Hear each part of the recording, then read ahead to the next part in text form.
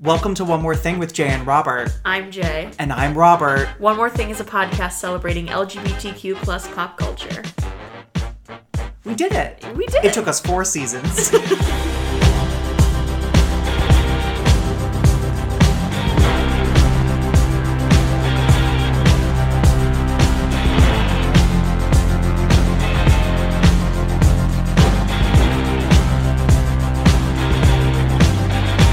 Well, welcome back to One More Thing. Something to tell our visitors for the day is we have a history series going on in all of our 4 seasons. Oh yeah, I forgot to say that when I introduced them to the podcast. Great. Sorry. And today, when we were planning season 4, we were like, we really want to do something that we don't know a ton about, but we know exists in the city. So the center was at the top of the list, honestly. So we are very excited that we have Richard and Robert, who's going by Rob today. Just to avoid confusion. With us from the center. So why don't you tell us a little bit about what you do at the center? Sure. I'll start. My name is Richard Morales, and I'm the manager of community partnerships at the LGBT Community Center. And my role basically entails overseeing our arts and cultural programming. So anything tied to the art exhibitions that we have in our hallway spaces, any programming that stems from those arts and cultural programs, our art exhibits, and then I also oversee the programs or the partnerships that we have with organizations like NewFest, New York City Opera, Philharmonic, Public Theater, and then also the long-standing programs that we have at the center, such as our Second Tuesday lecture series. And then on top of that, also work with community engagement initiatives in order to get more people to showcase their artwork or their performances at the center. Oh, wow. That's cool. It's fun. It keeps me busy. Last night we had an opera festival, and they were really great. So, I get to see some pretty cool shows. My name is Robert Woodworth, also known as Rob, and I worked for the community center from the time that we were just buying the building, at the end of 1983 up through the end of 2015. Did many different roles, starting from when there was no staff except me to a much bigger, more complex organization. Since I retired, I came back to do some consulting work with the centers that was working with the Lower East Side Tenement Museum and the National Park Service to do oral histories that will now reside in the center archive on behalf of the National Park Service as part of the interpretive material for the Stonewall National Monument. That's been fascinating. I bet this year was a lot for you both. Mm-hmm. Yeah. You know, it's all Pride all the time now. Now it's July. Yeah. True. So when did you start with the center? I started in November of last year. I used to work for El Museo del Barrio in East Harlem, which is a museum that focuses on Latin American, Puerto Rican, and Caribbean art.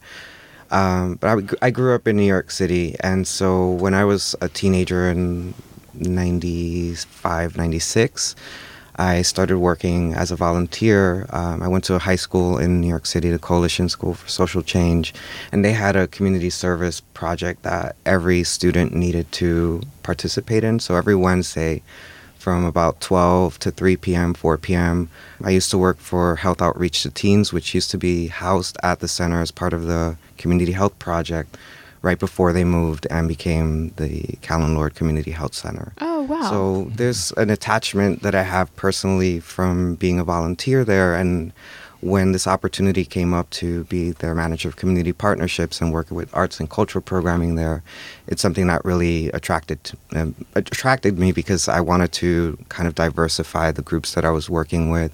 I wanted to work specifically with LGBTQ issues. And so since November of last year, I've been doing this role, and it's been great.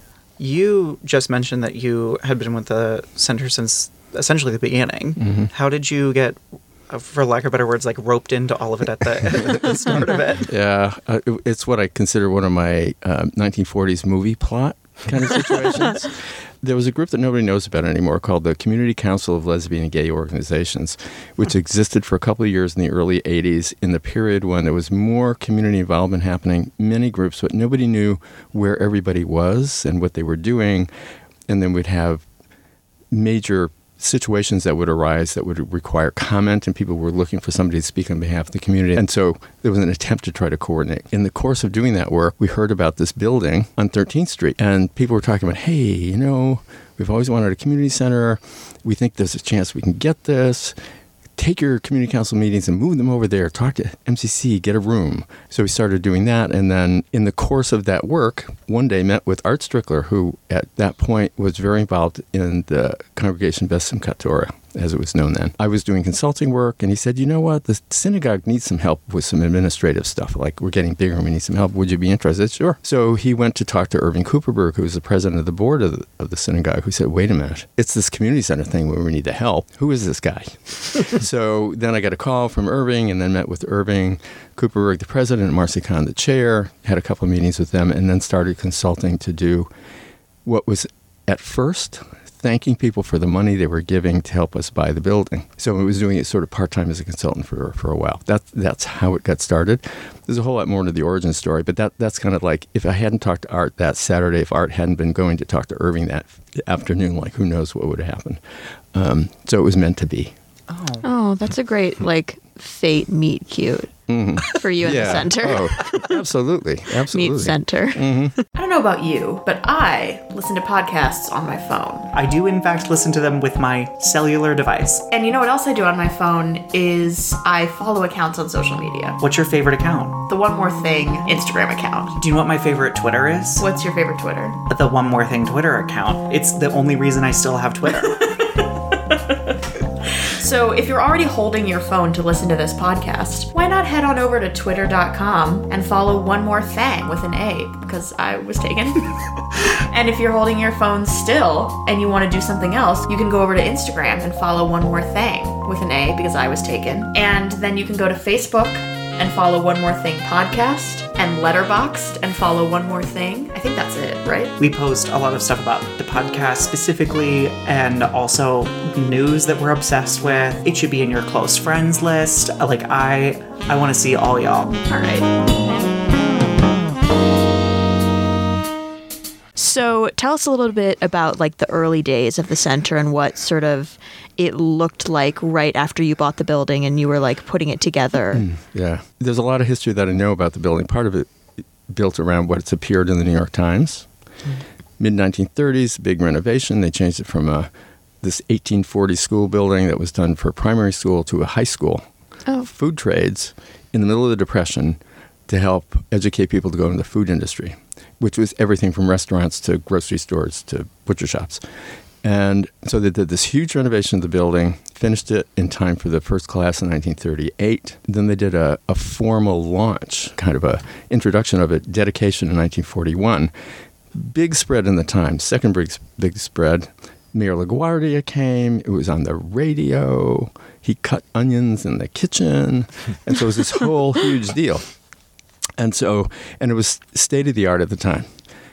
By the time the center bought the building, which we took title in 1984, virtually nothing had been done with the building since. Oh, my God. So it was not in good shape at all. And in fact, in 1960, it wasn't in good shape because Eleanor Roosevelt chaired a committee on behalf of the education department to kind of like survey the infrastructure of the school system. So that a list of all these derelict buildings, 208 West 13th Street. The roof leaks, the equipment is old. I didn't quite say this, but not fit to be a school anymore.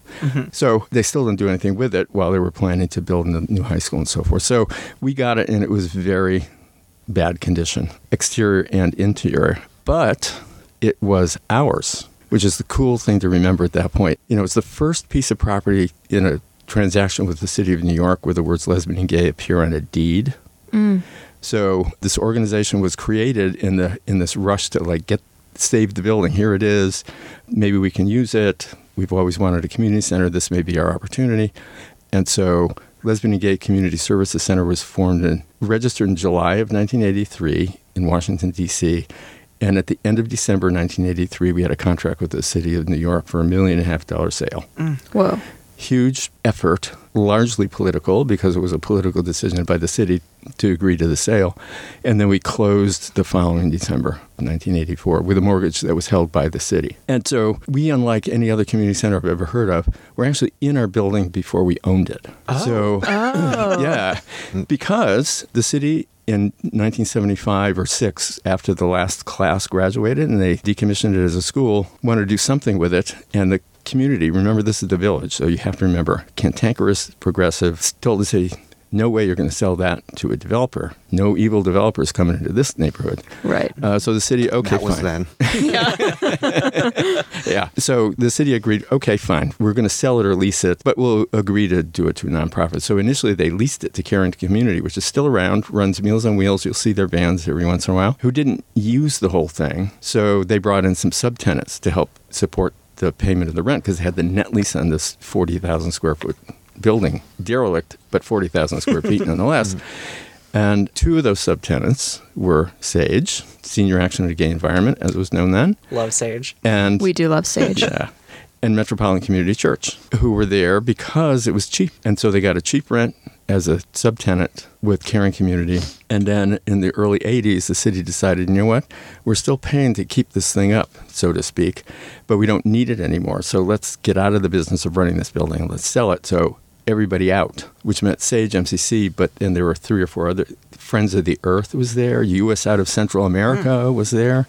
Media Network. And so there was this huge consternation about, well, what's going to happen? And so the folks organized around, wait a minute, let's see if we can do something to get the building. And there's no telling the story without telling the story of the AIDS crisis. Right. Because I don't think we would own the building if this didn't happen during the middle of the AIDS crisis, in the early days of the AIDS crisis, because everything was urgent and everything was being created from scratch. And people were afraid. And the people who were beginning to figure out just how dire a situation we were in were beginning to organize and to plan and to try to deal with the crisis. So when the notion of this building on 13th Street becoming available, there was enough experience within the community politically and then in this environment of crisis to say, hey, you know, we talked about a community center ever since Stonewall. I mean, every issue of Come Out magazine that was published by Gay Liberation Front had a thing in it. We need a place to have dances and meetings. Know anything. Know any place. Tell us. So it wasn't a new idea, but it suddenly, you know, dawned on people that maybe we could do that. The stretch was to think that you could buy property in Greenwich Village from the city of New York. Right. Right. Really? You think? And well, yeah, we think. And so there was a lot of organizing, a lot of creative thinking, and a lot of political activism that went into convincing the city. It was all about we do it or die. I mean, we do it or die. We do it or die. That was kind of what was happening from moment to moment. And one of the key aspects of the deal when it was made was that St. Mark's Clinic and the Gay Men's Health Project, which had been formed right after Stonewall to do STD testing, still existed. They merged and became Community Health Project, moved into the building as a month-to-month tenant of the city of New York, special dispensation to operate a health facility in a building which did not have a certificate of occupancy, and it was part of the negotiating tactic. We are in the middle of a crisis. The city is supposed to be doing something. You're not. We will. You have to sell us the building because we have to have this happen. So all of that converged at that time to get the city to say yes. And the city was politically astute at that point. You have to remember, in the post-70s period or after Stonewall, there was a lot of activism that came up through that. And so one of the emblems of that, in my way of thinking, is Virginia Apuzzo. She was an activist from very early. She came out right after Stonewall. She was in that convent and went to see Stonewall after she heard about it and said, oh, convent's not for me anymore. But in 1977, she ran for Congress as an out lesbian from Brooklyn. She did not win, but she ran. Mm-hmm. And so her political life, she became very connected to Mario Cuomo. She was one of the reasons we got Mario Cuomo to come to the center.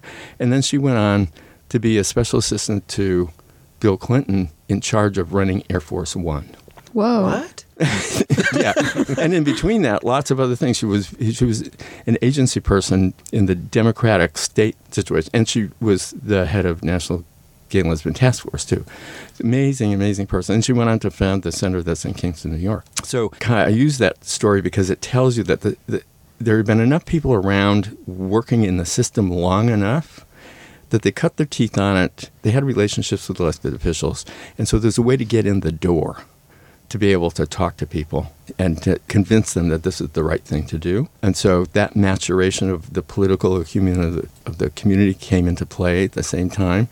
So that allowed it to happen.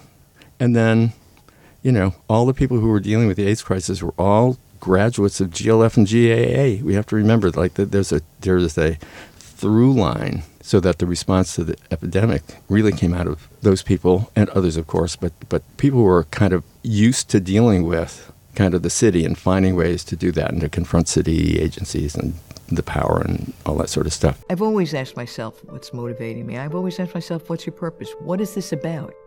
What are you going to do with your life? What will it matter? And all of the things that have occurred in my life, the civil rights movement, the struggle for freedom, the whole notion of people breaking free, I find it thrilling. I find that desire to break free and be willing to pay the price. Take the risk. It's okay. I found that to be the great adventure in my life. And so, yes, I've always asked myself that question, and at 75, I think I pretty much found the answer. So we got the building. It's falling down. It rains inside. But it was ours. Right. Mm-hmm. And I can't tell you how important it is to say that. Up to that point, there were many groups, but no central place where people existed, no central place to contact anybody. There was a gay switchboard, which is the closest we came at that period. And there were gay switchboards around the country where you Gay connect switch what? the gay switchboard. Oh, what's that? There was also a lesbian switchboard. So in the era of pre-internet everything, the way you found out stuff was it was wheat pasted to a lamppost. It was in the back page of alternate press, or it was through switchboards because everybody had a phone. That was the main way to do it, and you could call anonymously. You didn't. The gay switchboard never advertised their address because they didn't want people to find them because they couldn't deal with having crowds. So they were never published an address. There were billboards about gay switchboard in New York. And that was the way you connected in. And when you traveled, you found out where the gay switchboard was, and you can find out where the bars were and services and so forth. So, at that point, everything, there's stuff, and if you knew it, you could sort of find it, but there was never a centralized location. So when the center bought this building, it's bricks, it's mortar, it may leak, it may be looking pretty rough around the edges, but it's a physical place, like you can touch it. Mm-hmm. You can walk into it. You can literally call it, and somebody will answer the phone more regularly than the gay switchboard was able to do, and frankly. We used to refer to the gay switchboard all the time, but then we turned out to be more open than they were. And so, all the questions that our front desk folks get asked, they had to find answers to, and so we became kind of that central kind of communication place. And it was where all the weirdo talk shows would come when they needed lesbian mothers to be interviewed on television. Sally Jesse Raphael wants to talk to lesbian moms. Ooh, So it became this place where what had been hidden, which is the story of gay people generally, was becoming overtly concrete by having this physical place that was identifiable. And then so it became a face of a community which otherwise didn't have one. So it's really, really important.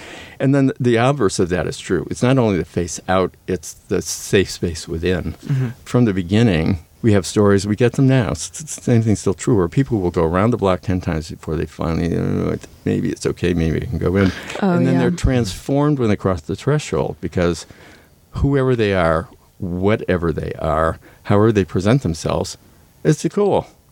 And particularly for somebody of my generation who lived in the closet for so many years, it was like crossing into a place where you were suddenly aware that all the internalized hypervigilance of being a gay person in the world, and I'm going to use the terms that I use, was suddenly lifts, and you don't even realize you're carrying it around because it's so constant and it becomes so normative that the relief of it is kind of like a surprise.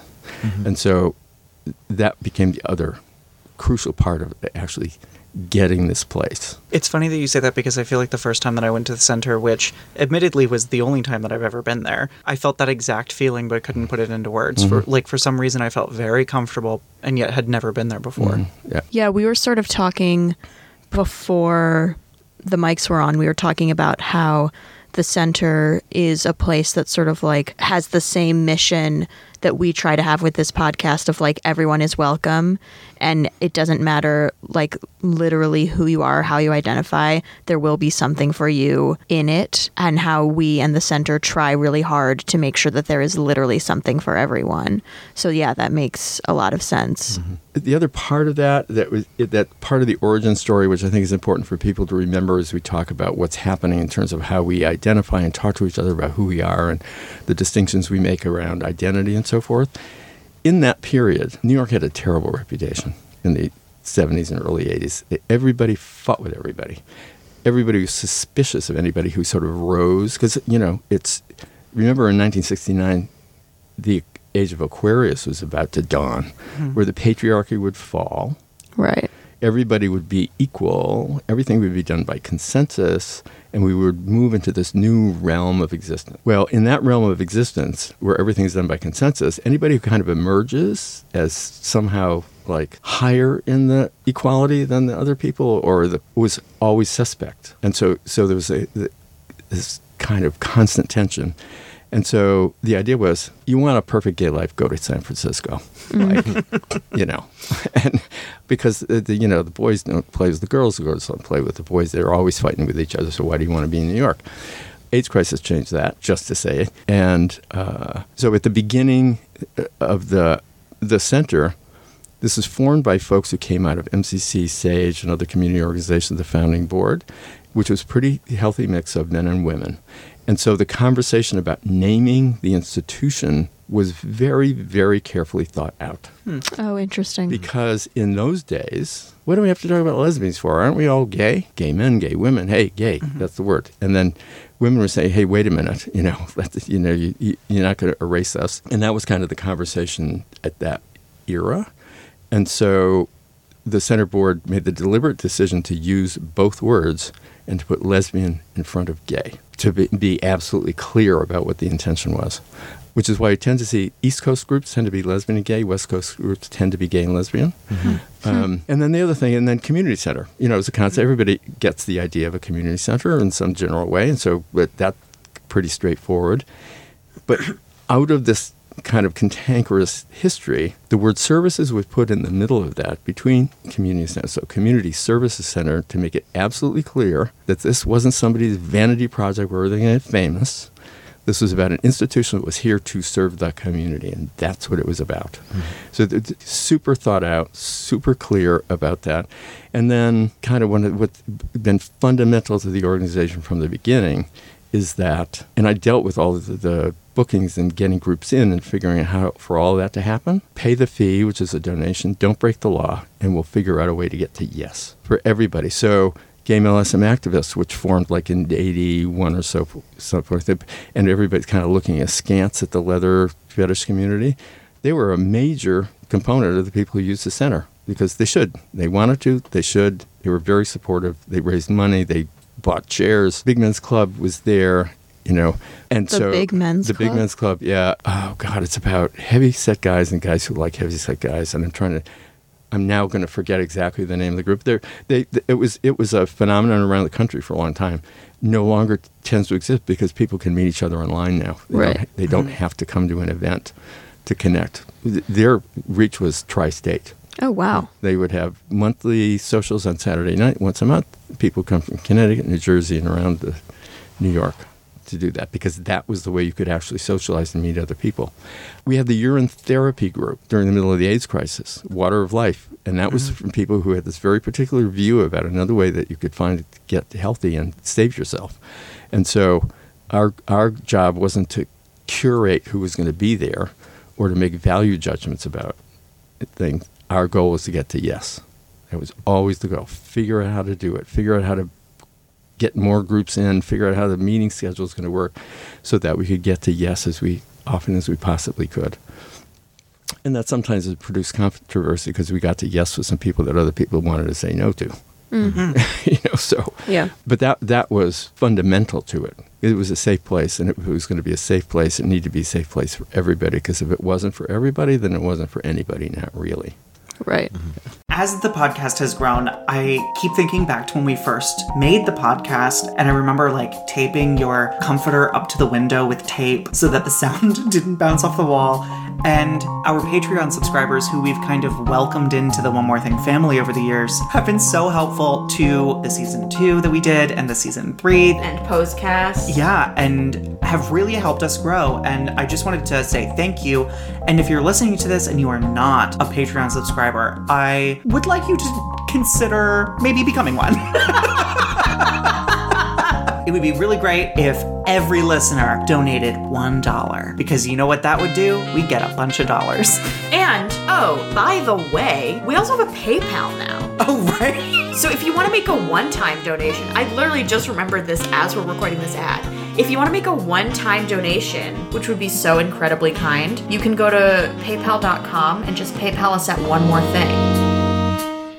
So how do we get from the center that we were just talking about to the center that we know now, where now Richard's here and doing all of this work with the art programming? And there are a number of groups. I would only speak to arts and culture programming, but from what Robert's spoken about, we've grown to have community support groups. We have groups that provide services for immigrants. We have legal clinics. We have TGNC community support. We have behavioral support, i.e. mental health and counseling and HIV PrEP test and all that stuff. So there's a whole bunch of different subgroups that exist within the center that I think expanded from what Robert had mentioned from these other smaller groups. Now, each of those areas are also working with other community partners to put together some of these programs for recovery services, for Scrabble game nights, or for, women of color game night, for instance. And so they each kind of branch off from different departments within the community support groups that meet there. With my particular role in partnership building, it's looking at some of these other community-based organizations to put together community-driven program, but then at the same time also look at center-driven programming. So our Second Tuesday series is the longest-running program that kind of, in a way, gave birth to the ACT UP movement in the early 80s. What is the Second Tuesday movement? It's every month from September through May, and sometimes June. This particular year, we did June. The second Tuesday of each month, we provide a lecture series that interacts with artists, writers, political members, and things like that in order to talk about any particular topic. For instance, in September, we're looking at someone who did a republished version of Walt Whitman text that was long gone, but then resurfaced and things like that. So we'll be looking at things like that, for instance. But also expanding that to talk about other things outside of the literary genres, right, or the literary world, like with artists and things like that. So in terms of programming that I'm looking at now, it's also about that. While there are projects that people approach us about, I think it's also really important to kind of keep your finger on the pulse and see what else is being out there or being done out there. So I have a community organizing background from the work that I did in my previous position to what I'm doing now. And I'm very adamant about going out into the communities in order to hear what they're working on, and also to, put that out there that the center can be a space for them to showcase some of that work. So trying to get some of those marginalized voices, even within our own communities, like when we look at people of color communities, queer people of color communities, TGNC communities, how can we create programs that also open up the space for them in a way that kind of demystifies the stereotype of like what the center is and who the center caters to, What are those misconceptions that you hear so much about? But then also, we were talking about the AIDS crisis, so what do you think that over time, as the country has kind of shifted, and especially the city has shifted, the center has shifted with it, or has just always been trying to do, as you said, outreach to bring people and art and services into the center? Well, I'd say the mission is the same. The world has changed, and the center, let me put it this way.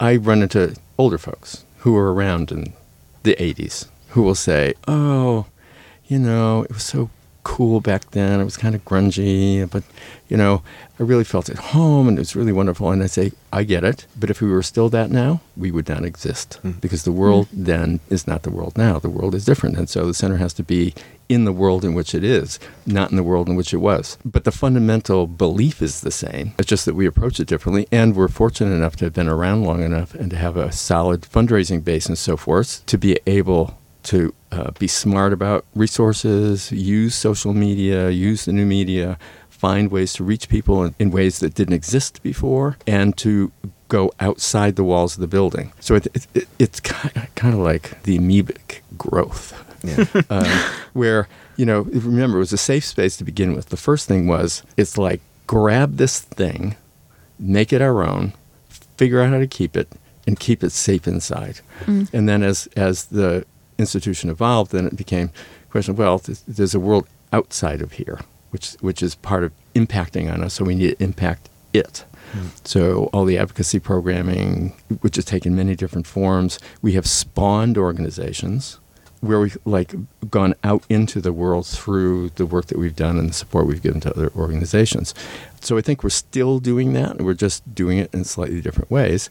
And there are misconceptions and misperceptions which happen because human beings are human beings, You know what you know, and then you think you know it all, but maybe you don't.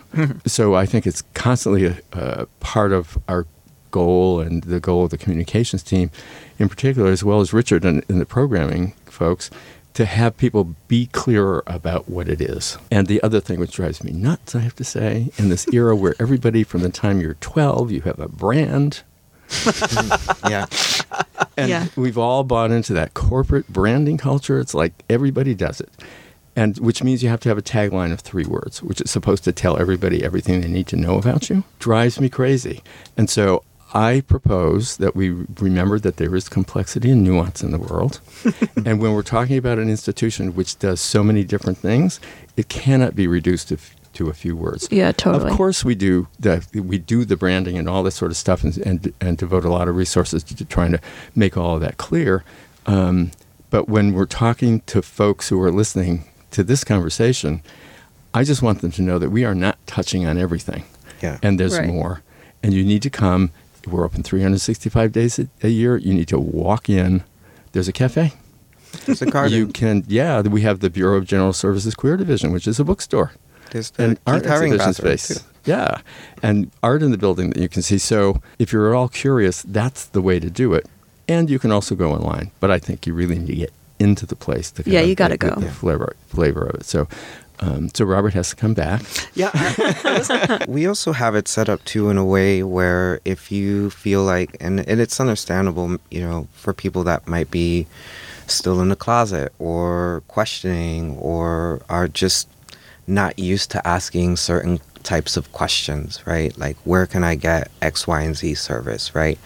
We have it pretty clear once you walk in the building that there's a little sheet that we brought here for you. Yeah, we have the sheet in front of us. Where someone can just walk up in there and just look at that sheet and say, like, oh, okay, that's what I feel like I need right now. I'm going to go to that room at that time. If it's an open meeting or if it's a closed meeting, then that's a different story. But, it's also still holding on to that notion of being open and available to anybody.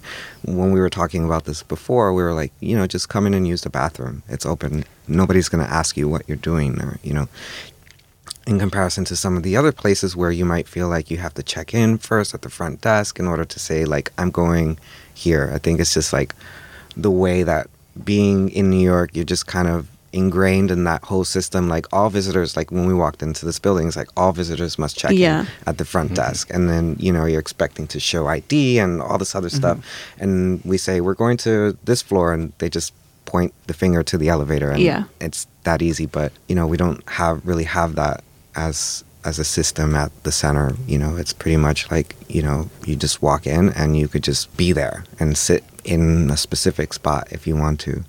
I want to go back to one of the things that you had asked before about, like, the change in the political sphere and also these kind of misconceptions. And, when we were talking about this before, Robert and I were talking about these misconceptions of that, because it's the LGBT Community Services Center, that it's only for services for people that are in trouble, right? And I think that's one of the misconceptions too, that it's not only recovery support, it's just for people who might not have anything to do and just want to sit there and talk to their friends. We have what I call like the usual suspects that sit by our elliptical stairwell and just sit there every day from like 9 a.m. in the morning when the first one arrives to about 6 p.m., 7 p.m. when it's time to go, right? Nobody's asking them what they're doing there. Nobody's saying, well, you can't do this or you can't do that.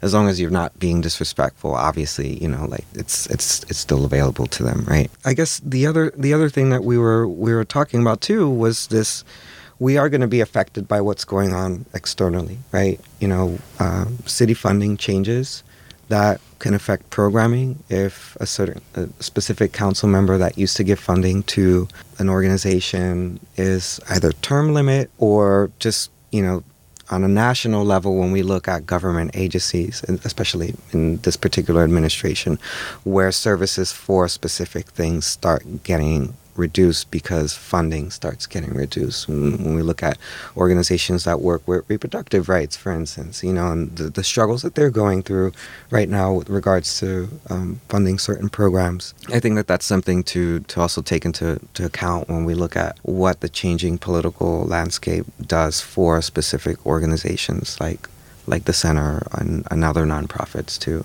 So going back to season 2, we started this thing called the Movie Club, which is a term we invented. We watched Me, Him, Her with you guys. We watched Carol and Call Me By Your Name with you guys, and we talked about these movies. And this season, we would like to bring you our newest movie club. It's called Vita and Virginia. It comes out in theaters on August 30th, and we're going to be discussing it on September 2nd. So you have the first weekend it comes out to go see it.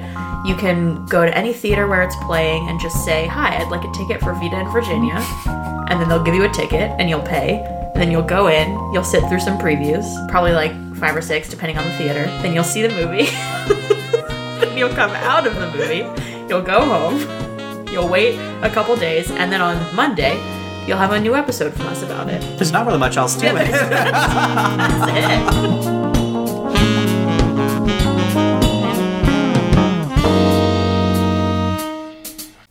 I guess I wanted to talk a little bit about the Center show from 1989, which then I feel like almost opened the door for artists to come to the Center and intervene a building that was dilapidated, that was falling apart. And rather than, you know, pay for a massive renovation, invited Rick Barnett and Barbara Solomon, who were the curators of that time, invited 50 different artists to divide it equally between men identified, women identified artists to intervene in the building. And I feel like that in a way almost opened up the door for more arts programming also, and brought the Center to, at least on an international art level, kind of put that on people's radars, so to speak. You know, you had people from Keith Haring to, you know, Doreen Gallo, or local artists and things like that, where, you know, I think it played a role in at least opening it up as a space where one can show their artwork, you know, so to speak, in a time period where queer arts was heavily censored in all these institutions. You know, right before this Center show happened in 1989, Robert Mapplethorpe's show at the Corcoran Gallery was being censored and taken down and closed because of what he photographed, right? And so here we have a Center bathroom that has basically, you know, this orgy of men, you know, and, you know, I find it fascinating that the Center's played that role in kind of being a space that was open to the public and had this kind of work where people can walk in and see these kinds of artworks that were kind of pushing the boundaries of what censorship was for LGBTQ arts at that time. You said orgy of men in the bathroom, and I was very confused for a second. Well, in the second floor, room 205, if you go into the Center, it's no longer a bathroom, but we have kept it with at least the original tiling and things like that. But it's the Keith Haring Once Upon a Time mural that he painted in 1989, right before he passed away in February of 1990. There's a through line there, which I find fascinating as well. In the 70s, the East Village art scene, which included Keith Haring and a bunch of other people, were doing art on the piers that had been abandoned along the west side. They were piers Gordon all Mata the Clark. way up and down. Yeah. And so they would go in and they'd do performance art, they'd do art on the walls. It was a cruising area, and I think there are maybe 3 or 4 people who were in the center show who were known artists in that, including 2 women. So it wasn't just a male space. But when Rick Barnett approached us, he said, you know what, the 20th anniversary of Stonewall's coming. And my friend Barbara and I have an idea that we should do some kind of a show. Would you be open to that? So I met with them first, and they talked to the board and said, go. And it was like the building in such rotten shape anyway. Like anything you can do to make it look better. But it was the same thing. It was like taking over a public space a public space, and it's like guerrilla art in public space. The only reason it could happen is because the center was a wreck. We wouldn't do it today. Right. Not in the same way, not anywhere near close. And it got a lot of attention, and we made a commitment because it was clear it was only supposed to run for 6 months, June 1 to December of 1989, and made a decision that during all the renovations, we'd been to 2 major renovations since then, and to save as much of it as we possibly could. Some of it was portable, some of it was attached to the architecture, some of it did not survive being attached to the architecture it was attached to. But we're fortunate that we've got the Haring mural and a bunch of other pieces. So that listeners, is another thing you can do when you go. Because you can get a map at the front desk that will show you, and you sort of like a scavenger hunt, go find all the art in the building, which is fascinating in and of itself. We gotta do it. So you should definitely do that. And as Richard said, it kind of like opened up. It was our first real foray into the art world where we got a lot of attention. And we're realizing, although it wasn't like it's not that it hadn't occurred. Like, remember, we're complexity and nuance is part of all this. People were aware from the beginning that there was many, many kinds of things to do. And in fact, our founding president always said we are building for the generation after AIDS. And in this moment, people have got to be able to come here to have fun. It is not just about the AIDS crisis. This is about something bigger that's broader, and it's going to last beyond the disease. So our first big volunteer group was a dance committee. So we used to have dances in this rundown, ratty place, but they ran for years. And then other volunteers came forward as we did all of that. And remember, everything was run by volunteers pretty much at the beginning. A couple of very creative folks who did the first art programming. The Second Tuesdays program was devised by 2 of our founding board members. And it's still volunteer-led, too. Oh, wow. Volunteer run, yeah. And, there have been all kinds of the roster of people who have actually appeared in that building is actually pretty astounding when you think about it in terms of like politicians, Audre artists, Lorde, filmmakers. Elaine Stritch, a number of people. Yeah. Wow, 2 winners right off the bat. Yeah, that was an amazing night, I will tell you. Yeah. I also wanted to bring up the other thing that about the misconception, right? This misconception of like catering towards older white gay men, and that's pretty, I think one of the things that is also a very special, near and dear program, and I think innovative program too, to the center is the youth enrichment services programs that we have. We have programs that are also looking at recovery programs for teenagers that are abusing substances, for instance. When we get back to my involvement in the center and how what ways I was involved and how I got to where I'm at right now, like I mentioned that I had a community service project that I was a part of, but at the same time I was volunteering there, I was also utilizing some of their services. I grew up in a Pentecostal Puerto Rican household in Brooklyn, and so for me, when I was thinking about my coming out process, I came out when I was 14, which would be like around 95, 95, 96. I didn't really find a way or know how to address some of these issues that I was going through with my parents without feeling like I was going to get kicked out, because at that point I was already hanging out or like sneaking out to like pride marches and things like that, saying I was going to go to the library. I'd run into a whole bunch of people that were kicked out of their homes because they came out, and they came from like these very strict communities of color. They came from these very strict religious families and things like that. And once they came out, they were thrown out. So I never knew if that was going to happen to me. So I would start doing my research of where I could go to get services if for whatever reason my parents kicked me out.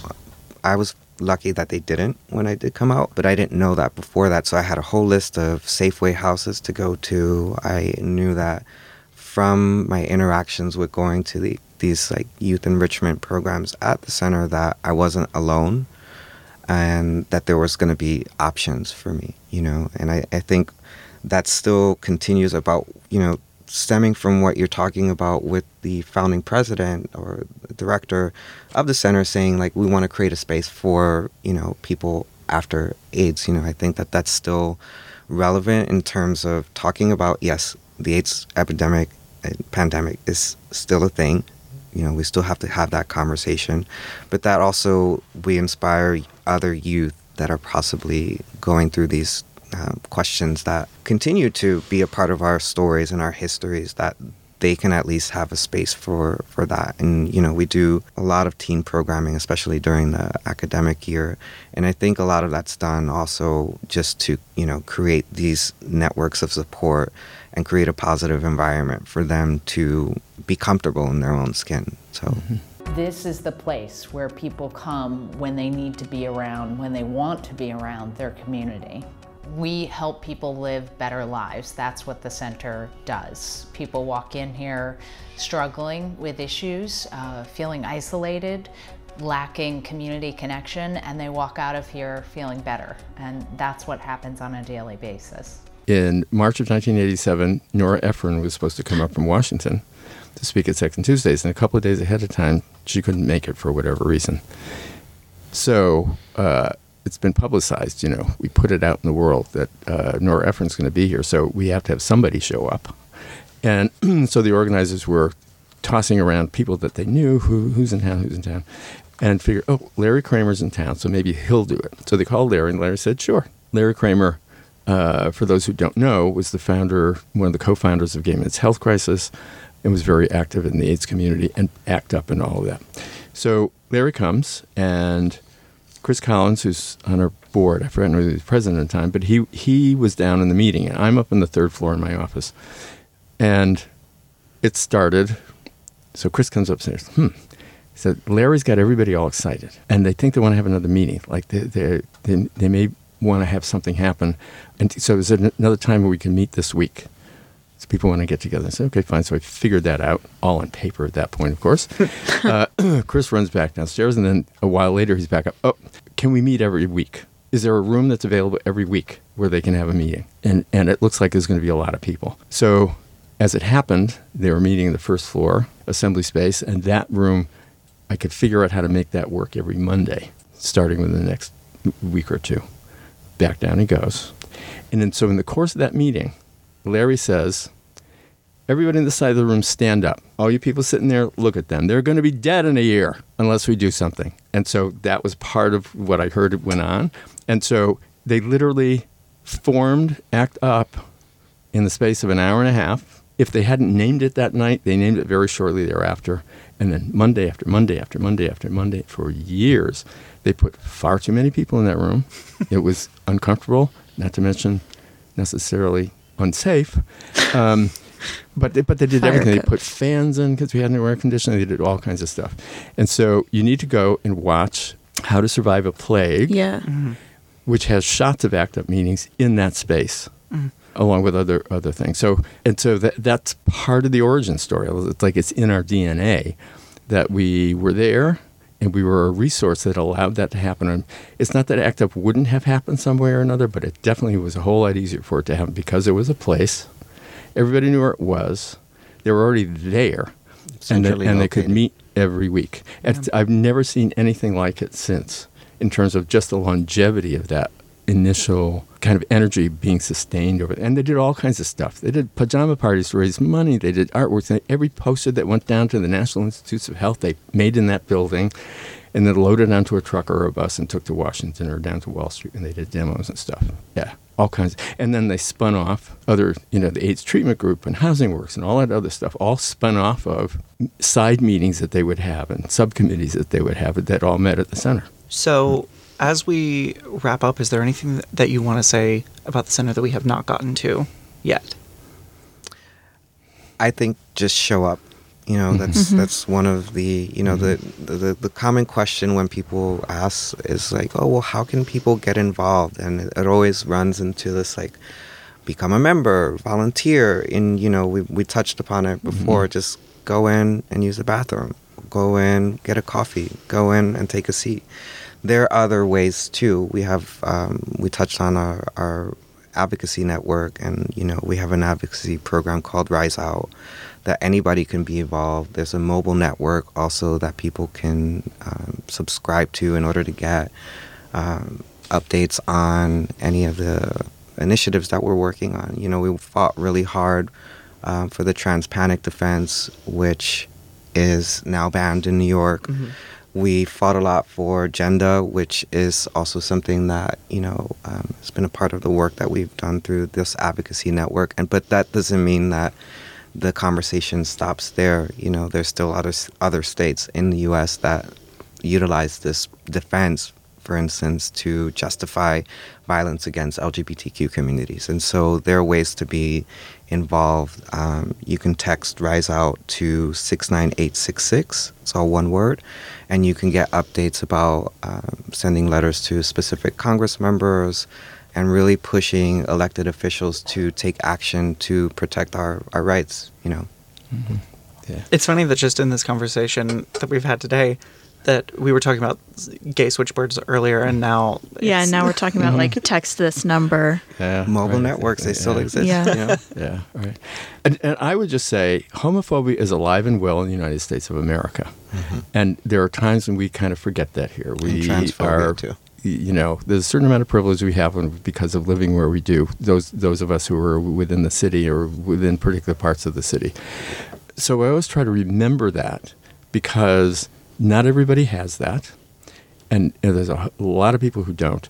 When we have, and I've also realized one of the important parts of the center is for visitors who come from elsewhere, and I particularly had this with people from other continents. We've had a lot of foreign visitors that have had the opportunity to meet from all over, every place except Antarctica.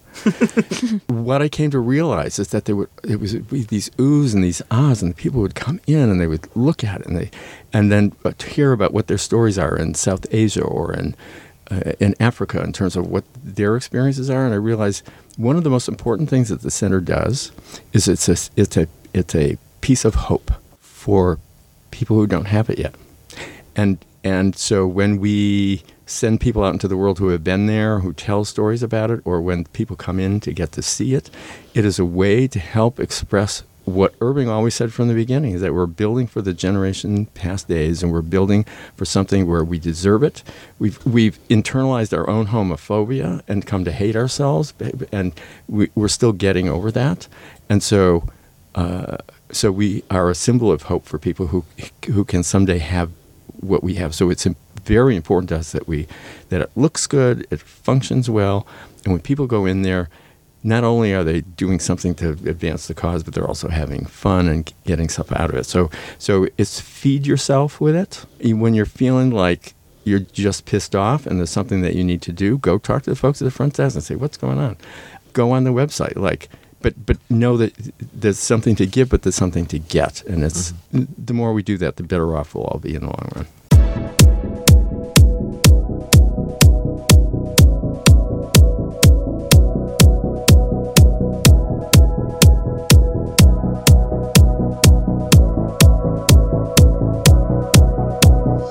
Well, thank you both for coming in today. Yeah, thank you so much. This has been Thank so you. much more than I Pleasure. could have ever asked for. Yeah, so much fun. And you can all go visit the center at 208 West 13th Street between 7th and 8th Avenue.